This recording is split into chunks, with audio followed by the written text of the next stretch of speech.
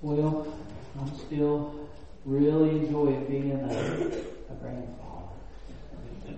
What an awesome thing. I went to pick up Atticus yesterday and he learned something new. I'm sitting there and all of a sudden I noticed the little rascal's winking at me. Got that one eye going. I thought, what is he? Oh, okay.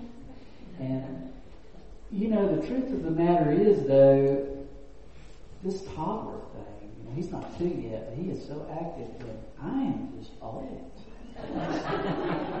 Trying to chase him around and and I figured out something. Our house is his toy box. Everything he can open, it's mine. There's a toy in there.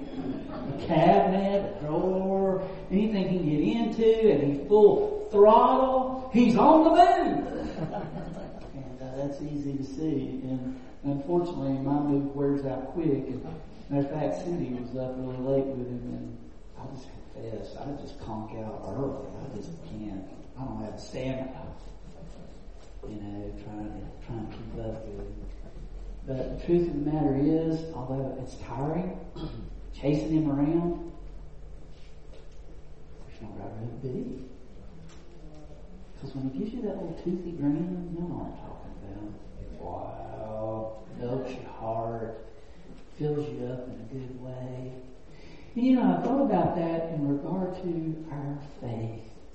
It's titled this series, The Mission Mindset. And sometimes we can get so busy and we're on the move, but when we're following God, and even though it may be tiring, there's that little blessing that comes along the way where we're reminded, this is good. This is what fills my heart.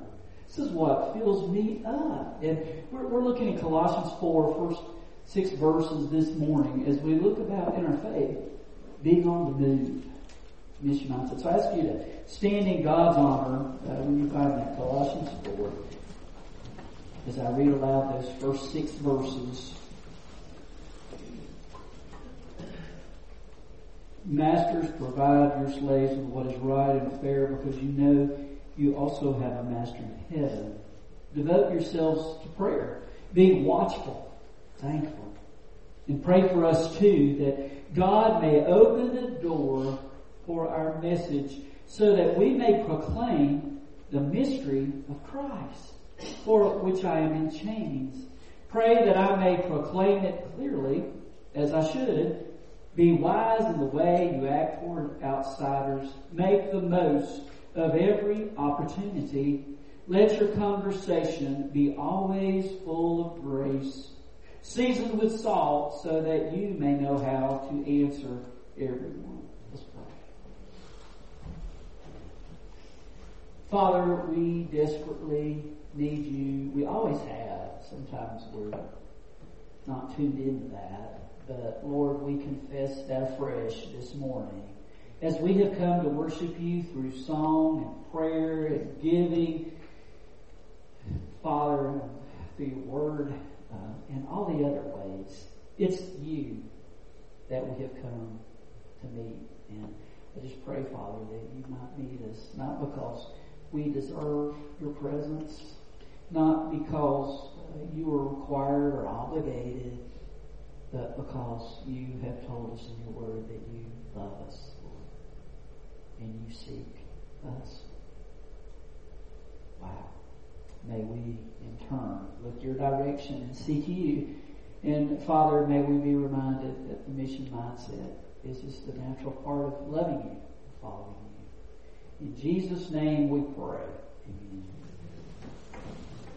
I have 6 truths through here that correspond with being on the move, and the first one is to pray faithfully. Notice verse 2, he says, devote yourselves. The Greek word devote literally means be busy about. The picture here is to pray faithfully with a deep heart and be busy about it, not just a simple prayer before you eat. Not just a simple prayer before you go to bed. not just one simple sentence when you wake up. Like a little boy who got so tired at night before he went to sleep, he finally just wrote on a piece of paper, taped it on the ceiling and said, God bless the whole world, so they could just be done with it. God wants us to pray with a heart that's honest and open and conversational so we may hear and listen to Him. And I love what Oswald Chambers said so many years ago. He said, prayer does not prepare us for the greater work. Prayer is the greater work. Because what we need more than anything is to be in tune with God. Amen. Because what we can do, it is limited. But what God can do, it's without boundaries. And so He wants us to be tuned in and plugged into Him. R.A. Torrey, in one of his books, he was a pastor at Moody Bible Church and started Moody Bible College, or was in Moody Bible College and was greatly used.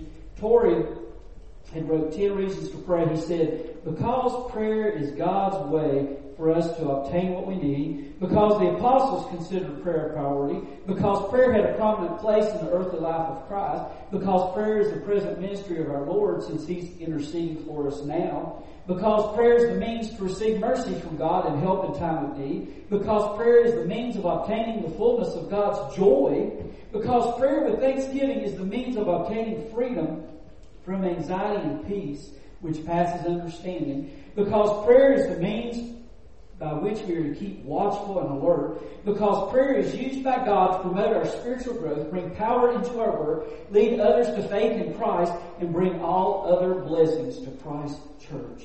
Because there is a devil, and prayer is the God-appointed means of resisting him.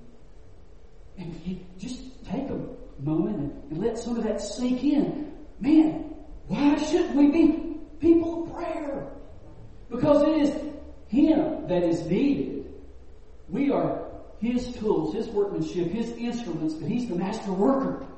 That's in charge. As a matter of fact, if you look at Torrey's testimony, when he went to Yale University to study, he became overwhelmed with the fact that among his parents, his life was a lie. He came from a family that loved Jesus wholeheartedly. He didn't love Jesus. It was all about him. It was all about Reuben Torrey. And he strayed away from God, and he became under conviction, and he also became very disillusioned to the point where one night at Yale University, he slipped into the bathroom to try to find one of those straight razors that he used to shave, and his plan was he was going to cut his wrists. And while he was looking, he experienced his great need to drop to his knees in prayer, which he did. And he became broken. And he began to cry out to God. But what R.A. Torrey didn't know was at that same moment, in the middle of the night, his mother at her house was on her knees. And she was crying out to God, Lord, I know Reuben needs you. Save him, God. Transform him through the power of the cross, through your word. Father, raise him to spiritual life. And under that conviction, God would do that work and change and transform his whole life, and God would go on to use him. Prayer is vital. Secondly, think gratefully. Prayer isn't complaining about our world. Tough times come, and it's easy to be a grumbler, but God calls us to see the blessings. I love that story. You know, when you're in the hot water, what comes out shows us what's inside. And you guys have heard it about the illustration of where they boiled an egg, carrot, and coffee. And the carrot started out, it was hard. But it was placed in the water for an extended period of time, it became mushy. And so the picture there is, you know, those tough times that come on us, they can crush us and cause us to be bitter over what happened in the past and never get over that story and miss his story. And then secondly, there is the egg. It starts out with that soft shell that's thin, that protects the liquid inside, but man, when it's boiled for a period of time, it becomes hard. And there are those that are just hard. The tough times, that they no longer want to listen to God. They close their hearts and their ears. And then there's the coffee, that when the ground coffee is placed in that boiling water, it becomes a sweet aroma. It becomes something that is enjoyed by others. And that's the kind of work God wants to do in our lives. Matter of fact, Paul wrote this in prison. You think, man, this is not a place to be grateful. And yet, that is exactly where God would bring out this think gratefully in the heart of His servant. Third, cultivate dependency. Look at verse 3 here. He says, pray for us too, that God may open a door for our message so that we may proclaim the mystery of Christ, for which I am in chains. Many scholars believe this mystery is the depth of the love of God that's shown forth in the gospel. That one message that is our call, and it is that message of hope that has always been so desperately needed in this world of chaos. That there's a God that loves us so much that He sent His one and only Son. That gospel that is that message that is to go forth from our lips and from our lives on a continual basis, and that we must depend upon Him. You know, He said we walk or we live by faith, not by sight. We need Him to guide us, and we need Him to lead us. One author wrote about a little boy named Gil, and Gil was in Royal Ambassadors, and after he 8 years old, only been there a short time, and he got some instructions, had to build a little race car. And they would have these race car races made out of wood, these little race cars. And made me think, years ago, the church that we were in, one of our sons, guy helped me, you guys know I am not much of a workman, try to put together one of those little cars. But anyway, it became evident when the day rose that everybody else had help except Gil. His father was not in the picture, so his mother took the instructions and she tried to help Gil, but she didn't know anything about woodworking. And so it came time to show up. His car was, it wobbled a little bit, and it wasn't quite even, But anyway, he painted it blue and he named it Blue Lightning. And so when it came time for the Pinewood Derby, this lopsided little car, Blue Lightning, amazingly enough, started winning races, to everyone's surprise, until it came down to the last race. And Gil had asked the leader, do you mind if I just have a moment to stop and to pray? Sure. So everybody got quiet. Little Gil closed his eyes, silently said a little prayer. And then, to everyone's shock, Blue Lightning won. And so this leader, he said, that is amazing. He said, isn't it great that God answered your prayer? That He came through for you. Isn't that awesome? That He heard your prayer, that you won. And he said, sir, that's not what I prayed. I asked God to help me not cry so much when I lose.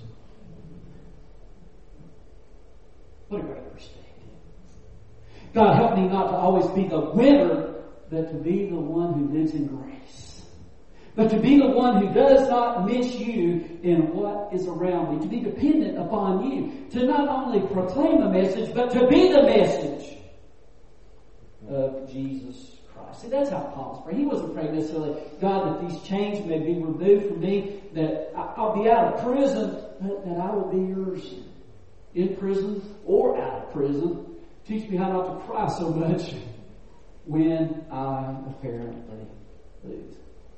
Number 4, behave wisely. Notice our text in verse 4, he says, pray that I may proclaim it as clearly as I should, Be wise in the way you act toward outsiders. He's speaking here about those who are not part of the community of faith in Jesus Christ. Those, according to church lingo, who are lost. What's it mean to be lost?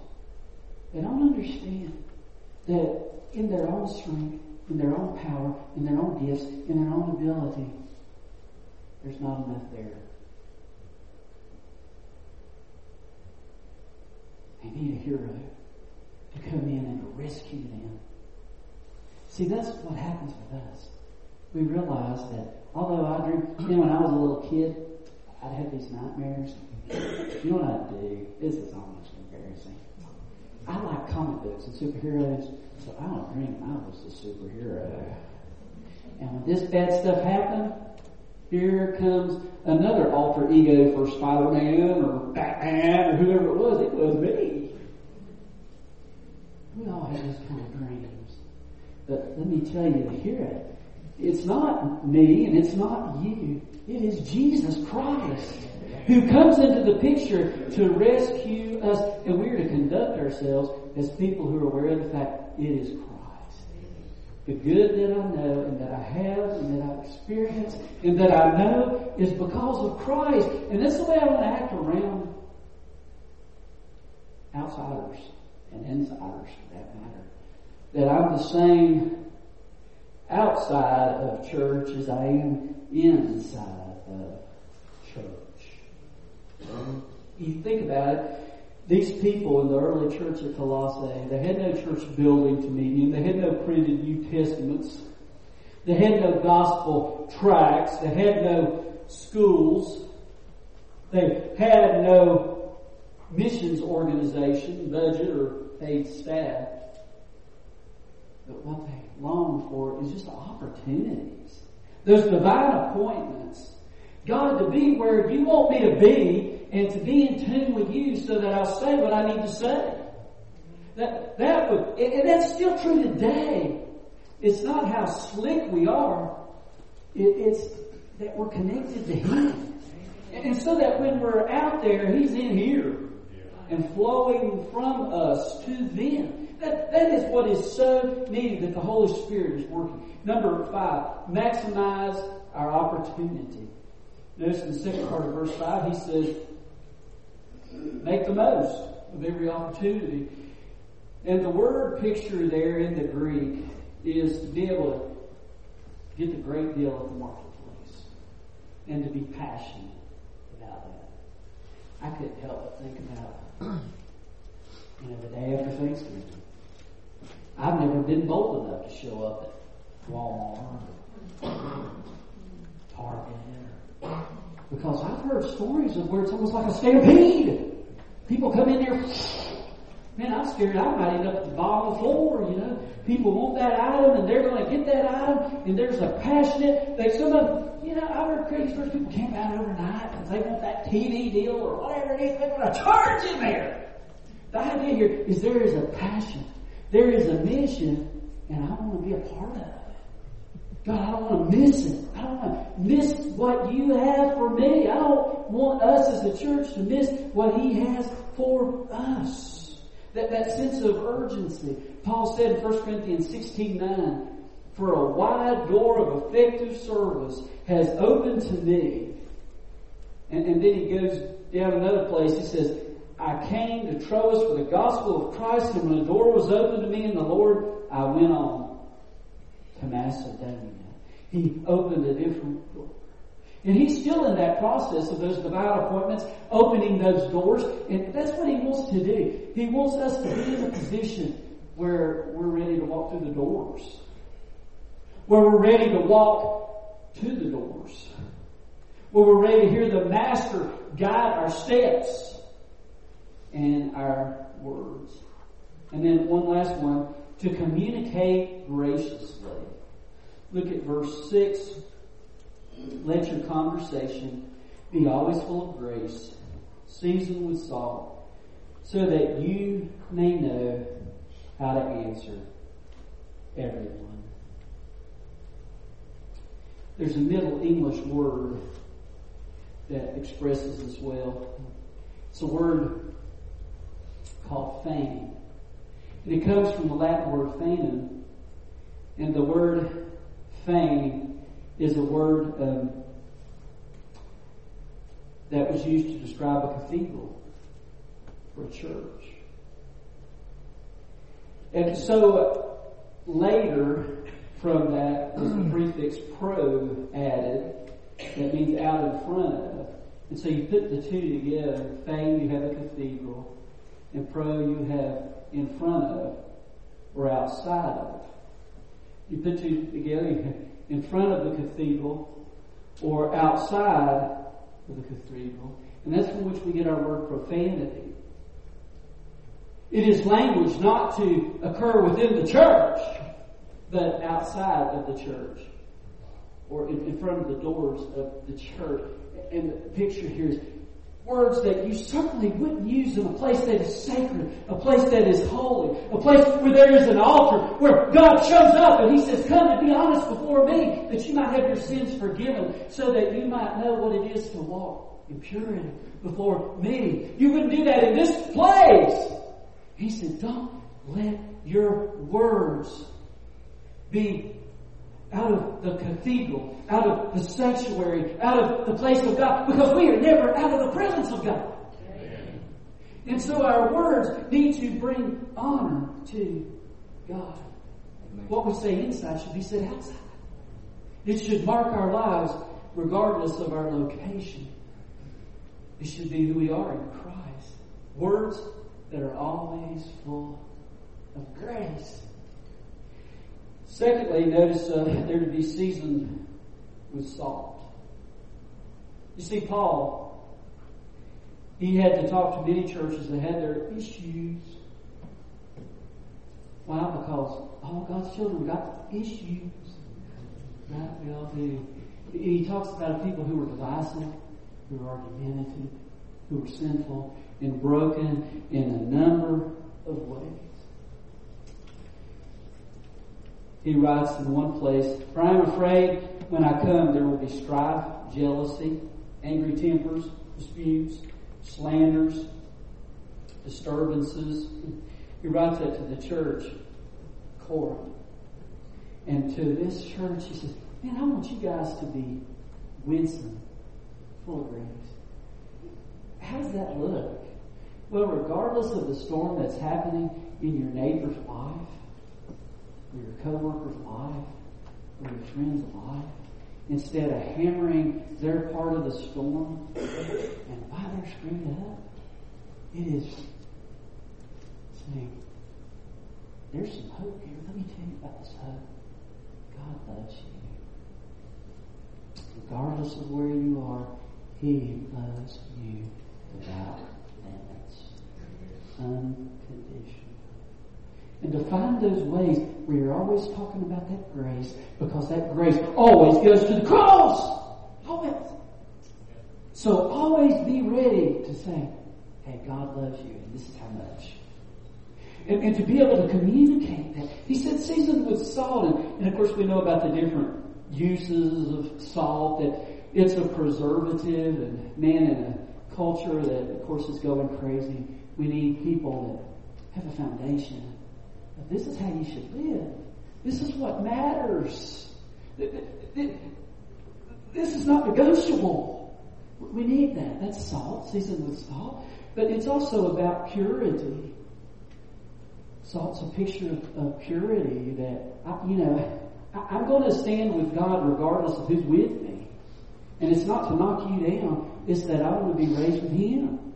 That is the purpose of that. And as you look through history, several examples. Marco Polo in the 13th century, he found out the Tibetans used compressed salt cakes for money. Civilizations grew up around salt mines. The first highway built in Rome was actually known as the Road of Salt, the Via Salaria. Salt was, of course, traded for gold. It was very, very valuable, being used in the bartering system, even in the Scriptures. The scriptures even speak about a sacrifice of salt.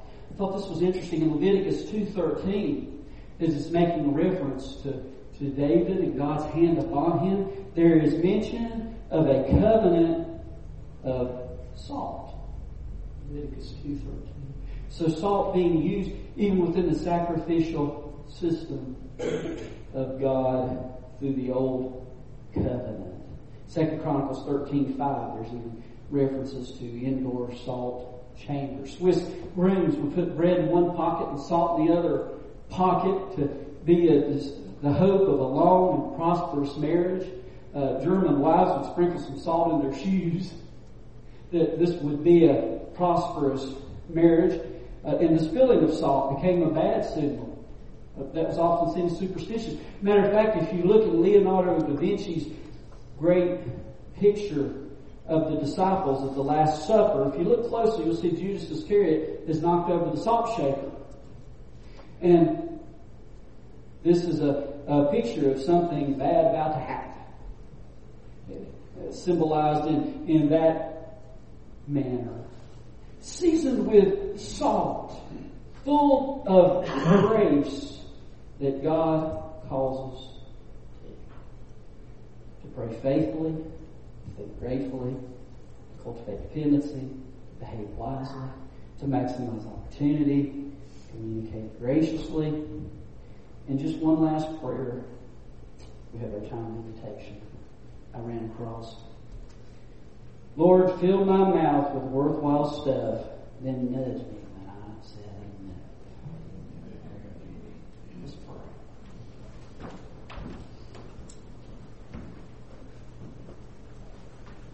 Father, Psalm 139 makes it so clear that you know us. You know when I sit, when I rise, you perceive my thoughts from afar. You discern my going out, my lying down, familiar with all my ways. Before words on my tongue, you know it completely, Lord. Such knowledge is too wonderful for me, too lofty for me to attain. Lord, if I go up to the heavens, you're there. If I make my bed in the depths, if I settle on the far side of the sea, your word says, even there your right hand will hold me. You know us, God. You know us, you go a little further, it talks about you knit me together in my mother's womb. I praise you because I'm fearfully, wonderfully made. My frame was not hidden from you when I was woven together in that secret place in the depths of it. All that. You know us. And so, Father, we just don't need my games, God. Get our hearts. That we may be honest before you, and when that ugly honesty reveals where we are, that we run to you. Because, Father, that's the beauty of the gospel, is when we get real honest with you, you get real honest with us and say, live for me. Come on. And we call this invitation, Lord, may we come home this morning. You know where we are. Nobody else in this room may know where I am, but you know. It's time to come home. Bring us home, Lord. That we might be ready to be on the move for you. Anything that may be prohibiting us from being on the move, Lord. To live and live the gospel. It's time to get that straight. I pray this invitation, we would do that, Lord. I mean, this is not about coming down to make church people happy or the preacher happy. No, this is just about having a heart-to-heart, face-to-face with the living God. Altar is open, Lord. May we come. In Jesus' name, amen.